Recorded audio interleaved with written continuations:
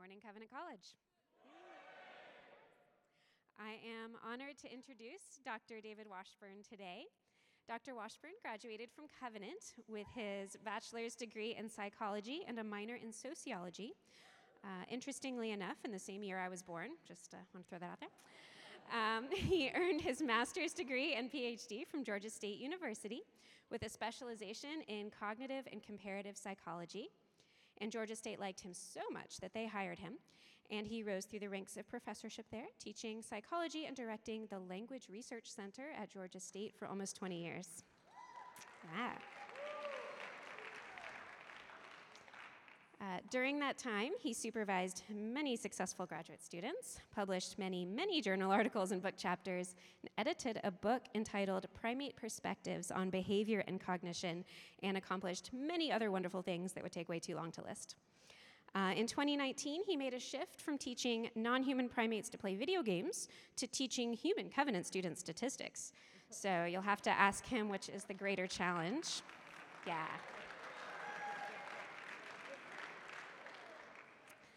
And since then, he's continued to supervise student research projects, publish papers, chapters, encyclopedia articles, often bringing Covenant students alongside him in his research. He and his amazing wife, Kathy, also a Covenant alum and here today, along with one of his adult children, Rachel, are avid fans of Covenant athletics and can frequently be seen cheering on the Scots in person or online. They will find a way. They are generous hosts and love having Covenant students over to their house. You can always find him with a 2-liter of Coke Zero, a crazy tie, and an eagerness to care for the students he loves so dearly. So please join me in welcoming Dr. David Washburn.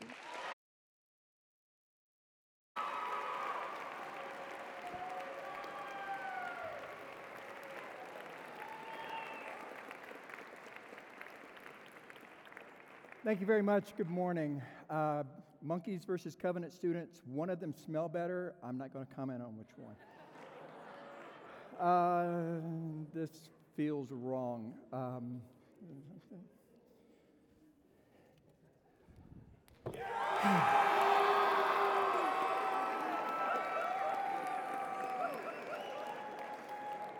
All is right with the world. Thank you very much. Can you see my tie? I've got a blow up of it.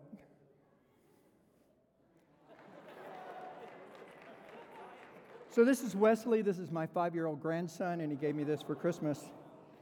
And I told him I was going to wear this for the first time today. He was really happy, and he said, "Grampy, this way I can be with you during your talk." So thank you. So, isn't that sweet? Yeah. Yay, Wesley. I do want to thank Wesley. I also want to thank Professor Green for inviting me to give this talk, for organizing this series. It's been really edifying. It's been really challenging. I've enjoyed listening to my colleagues talk about their testimonies, and I can't help but wonder, or couldn't help but wonder, whether I would ever get the opportunity to do this. What would I say if I had the chance to do it?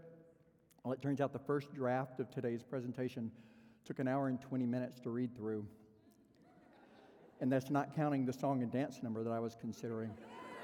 So I'm going to stick to my script, or else none of us makes it to statistics at 11:45.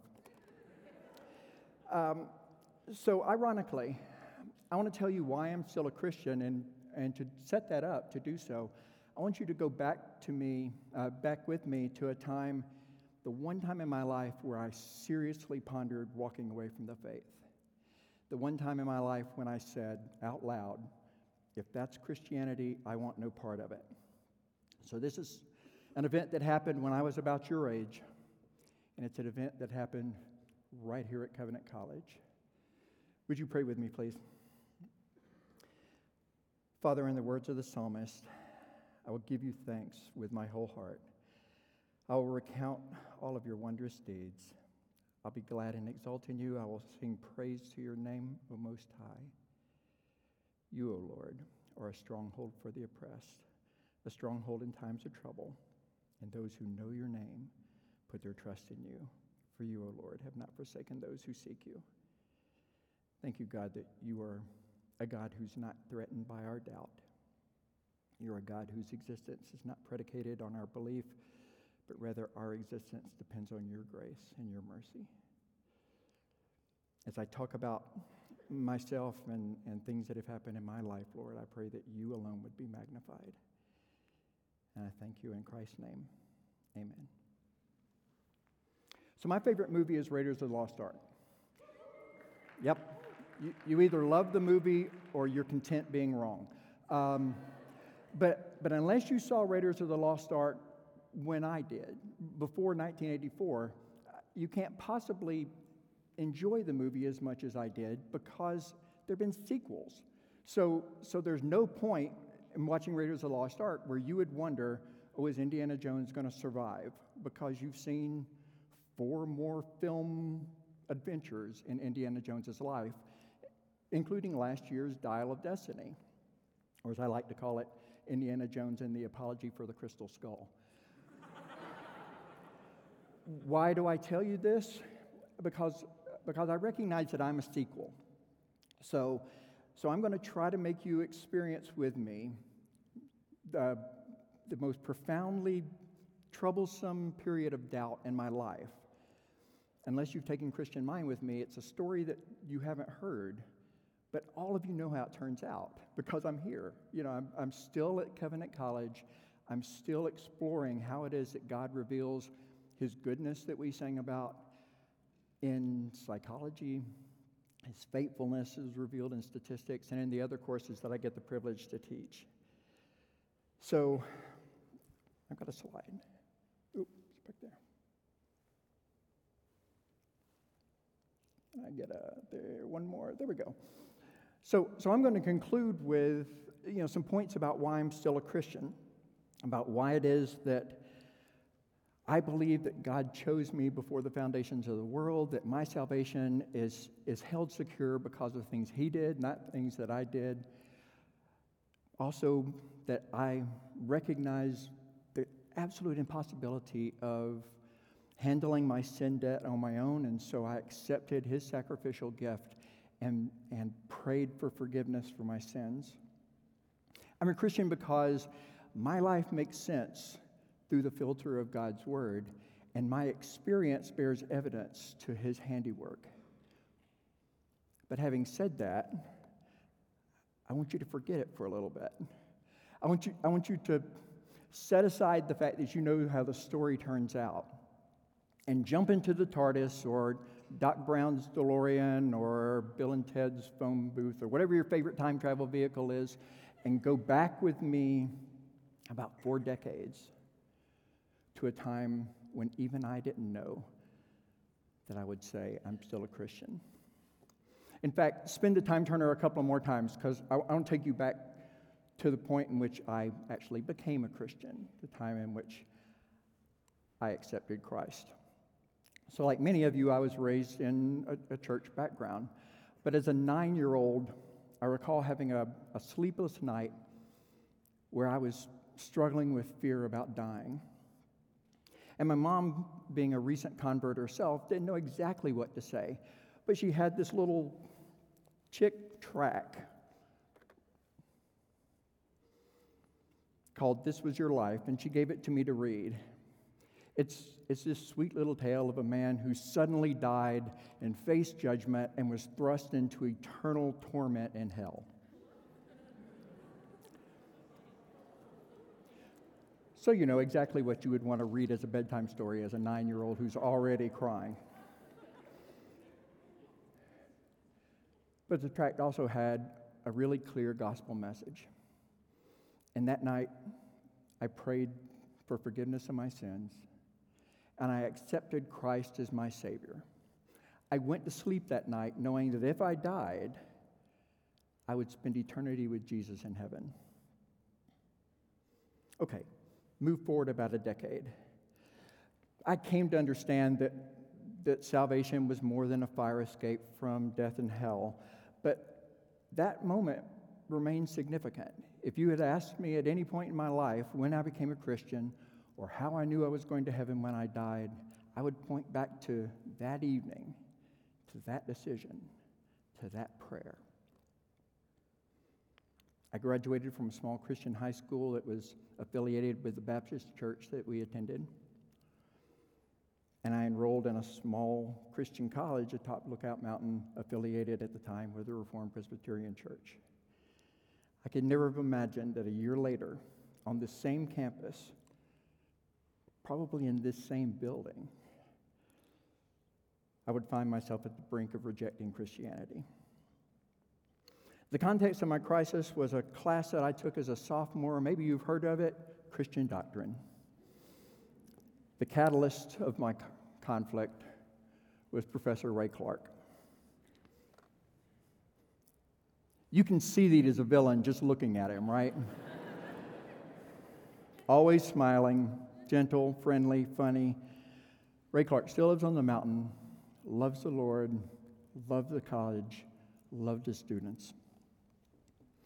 But Professor Clark's uncompromising explication of the Reformed Calvinist tradition somehow always felt like a sneak attack on me and on any contrary doctrines from my fundamental Baptist background.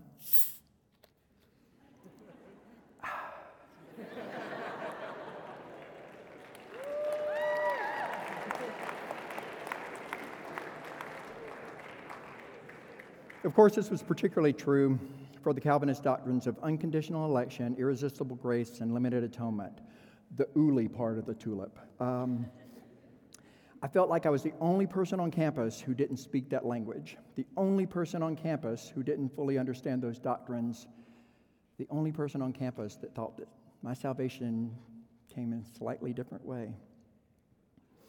The first time a classmate looked at me and said, "David, you're an Arminian," I remember the disgust and disdain in his voice. It was just as if he had said, "David, you're a pagan," or "David, you're a Maryville Scott fan." It was devastating. Although there were many more similarities than differences between my beliefs and those of the Reformed tradition, the differences seemed insurmountable. This wasn't just a disagreement on the timing and the manner of baptism or the form of church government. It was, in my mind, a fundamental disagreement about who was Christian and who was not. Why some people went to heaven when they died, why others didn't, and how I could know which group I fell in. Moreover, it seemed like a battle right within the pages of my own Bible, with more learned and more devout people than me lining up on both sides of the debate. Looking back, I recognize that this wasn't a crisis about predestination as much as it was a crisis about whether God himself was trustworthy. We all agreed that salvation is based in faith, not works, but could I have faith in a God whose saving grace was limited and extended arbitrarily? Could I trust a God who promised that whosoever believes in me would not perish, but then chose before the dawn of time who the whosoevers were and who couldn't believe? Professor Clark had an answer to all my theological objections, but what about my own conversion experience? The very real perception that I had that I felt convicted of my sins, that I recognized the impossibility of saving myself through works, and that I had decided to accept Christ's sacrificial gift for salvation. What confidence could I have in eternity in the presence of God if my prayer had been truly inconsequential with respect to my election? How could such a momentous moment in my life be meaningless or entirely orchestrated or illusory? So I went home and I talked with my friends and pastors, who, all being Arminians, thought I was right. I felt like my identity in Christ was being attacked with my very own Bible, and so I lashed back at the God who seemed arbitrarily merciful, at a college that seemed more likely to quote John Calvin than Jesus Christ, at a doctrine class that seemed founded on the Westminster Confession more than Scripture. Now, of course, none of these things are really true. And you'd be right to protest that the story as I'm telling it's just filled with false dichotomies and some inconsistencies, some misperceptions of Scripture. If you've already made your peace with the great mystery of election, then you might have trouble realizing how serious this crisis of faith was for me. On the other hand, if you yourself wrestle with doubt, could be over this issue, could be over other issues, could be right now, could be any time, let me beg you to come and talk with me or talk with one of the other faculty members here at Covenant so that we can pray with you and so that we can assure you that you are most certainly not alone. In The Empire Strikes Back, another movie from the early 80s, Obi-Wan Kenobi tells Luke Skywalker, "What I told you was true from a certain point of view. You're going to find that many of the truths we cling to depend greatly on our own point of view." End of quote. Ironically, Christian doctrine class was causing me to question our own point of view. The boundary between what a Christian holds as a mystery of the faith and what a skeptic calls a contradiction in the Scripture can become a really thin one. The Bible teaches us that God's trustworthy, and we believe the Bible to be true. But once you start to question the witness of Scripture, what evidence is there that God is trustworthy? Now, of course, college is supposed to make you challenge your intuitions and your long-held beliefs, to think critically about what's true and what's not, and to teach you how to make judgments about truth and falseness. I came back to Covenant, mainly because I was already halfway through the semester. But I came back to Covenant because as miserable as I was in Christian doctrine, I loved my major, and I loved my work-study job, which was taking care of the rats that you taught when you were a Gen Psych student back then. I've told you all what a big difference rats made in my life. You know that rats introduced me to my wife. You know that rats, with substantial help from my professors, changed the way I came to think about psychology and the kind of psychologist that I want to be. It may shock you, though, to hear that God used a rat to speak truth to me in my moment of darkness. My colleagues have given really great reasons for why it is that they're still a Christian. I haven't heard one of them yet say, "I'm still a Christian because of a rat."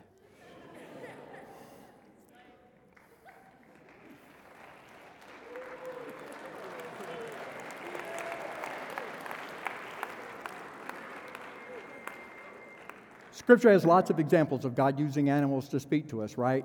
Here's mine. Working with rats involved rewarding them with little bits of food and ways for doing the things that you wanted them to do. My rat was named Joab, who was the nephew of David. And I trained Joab to sit in his little box still until the light came on, and he would run over to a little metal bar, and he would press the bar really fast and repeatedly until the light went off, and then he would stop. And he would do it every time. Joab was a champion bar presser. I could predict with confidence and precision what the rat would do as soon as the light came on. I knew the thing that Joab wanted more than anything else in life was that little bit of food. And Joab knew that the way to get the food was to press the bar the way I wanted him to and when I wanted him to. And so one day I'm working with Joab, and I stopped to think about the situation from Joab's perspective. He's inside the box. He's waiting for the light to go on. He chooses to run over and press the bar. He chooses to stop when the light goes off. He didn't have to. He could have done something else, but why would he? The thing that he wanted most in life could be obtained through that lever press.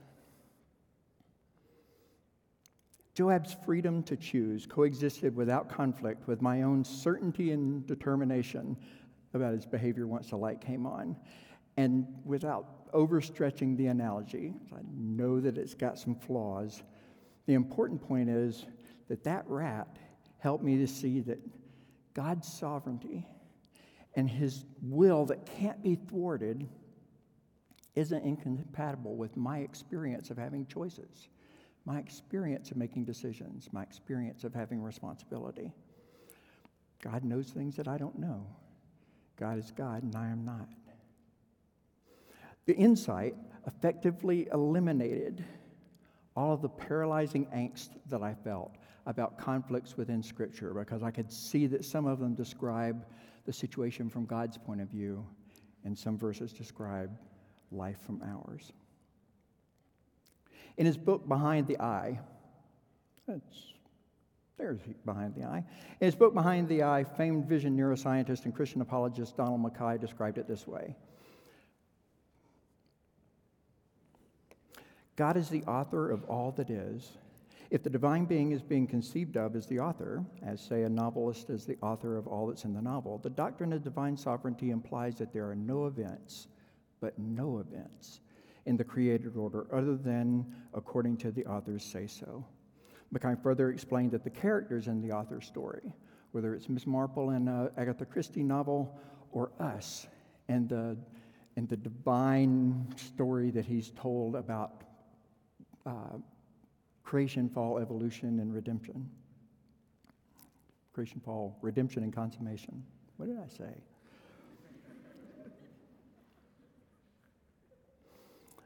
The creator and the sustainer of all is written as agents, those experiences of life as undetermined, with real choices and real responsibility from our perspective.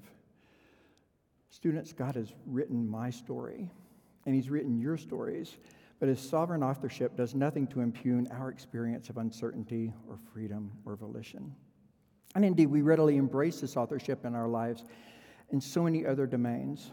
For instance, I truly believe, not just romantic cliche, but I truly believe that before Adam and Eve walked the garden, God created Kathy for me. It was his will that we would meet, that we would fall in love, that we would marry. In the words of George McFly from Back to the Future, I am your density. I believe ours is a love story written by God, and yet as we stood before God and witnesses and exchanged our vows 40 years ago this summer, in a ceremony, thank you.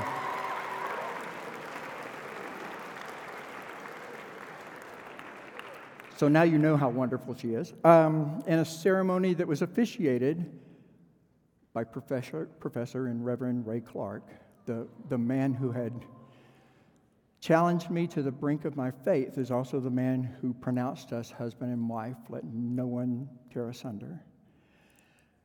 As we exchanged our vows, I'm convinced that we were really making those vows, that those were decisions that we made and that we've chosen to honor every day since.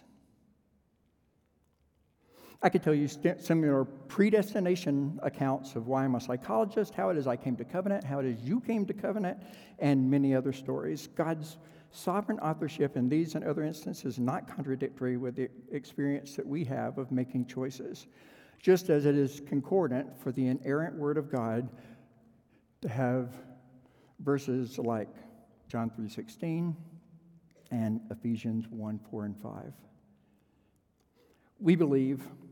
I believe, that both types of promise are true and compatible. As a man of science, I want to make it all work out. I want to figure out how it all fits. But God is God, and I am not. And there are lots of things in my faith and in my science that I have to accept on faith. I'm still a Christian today because it's more parsimonious and coherent and meaningful, and it requires less faith for me to believe in the sovereign and loving author who's described in the Bible than to make sense of life without God. Here I'm reminded of my favorite apostle, Thomas. Doubting Thomas. I like Thomas. I'm like Thomas. I don't know what Thomas's profession would have been had he not become a disciple and a missionary, but Thomas would have been a great psychologist because he was skeptical. He had doubts. His friends all come and say, "We've seen Jesus." And Thomas says, "I want to see the evidence. I'll believe it when I see those data." You know the story. It's told in the Gospel of John. 8 days later, his disciples were inside again with Thomas with them. Although the doors were locked, Jesus came and stood among them and said, "Peace be with you." And then he said to Thomas, "Put your finger here and see my hands. Put out your hand and place it on my side. Do not disbelieve, but believe." Thomas answered him, "My Lord and my God." Jesus said to him, "Have you believed because you've seen me? Blessed are those who've not seen and yet believed." Like Thomas, I've struggled. Friends, I continue to struggle with trust. I wrestle with knowing when it is my job to try to make Christianity make sense, not just with regard to the doctrine, but in terms of the everyday decisions that we make as Christians. When am I supposed to make it all fit? And when am I supposed to trust in the Lord with all my heart and lean not to my own understanding? Trust is firm belief in the reliability, truth, ability, or strength of someone or something. Doubt is distrust. As Jesus did with Thomas, he's had to be patient and understanding and sometimes very direct with me, showing me that he is reliable, he is truthful, he is able, he is strong even in the weakness of my greatest doubt. Like Thomas, I've seen his hands. As David wrote in Psalm 139, I've seen his hands hold me and guide me and bless me and help me. I felt Jesus bring me to his side at times that I felt heartbroken or afraid or hopeless or lost. I'm still a Christian because God has repeatedly and consistently shown himself to be faithful and trustworthy in all his promises. I believe because I've seen. And so, like Thomas, I say today, my Lord and my God. Friends, if you're unsure whether you're a Christian, if you're wrestling with doubt, let me or someone else in this room show you how he can be your Lord and your doubt and your God. Fellow Scots, you're dismissed.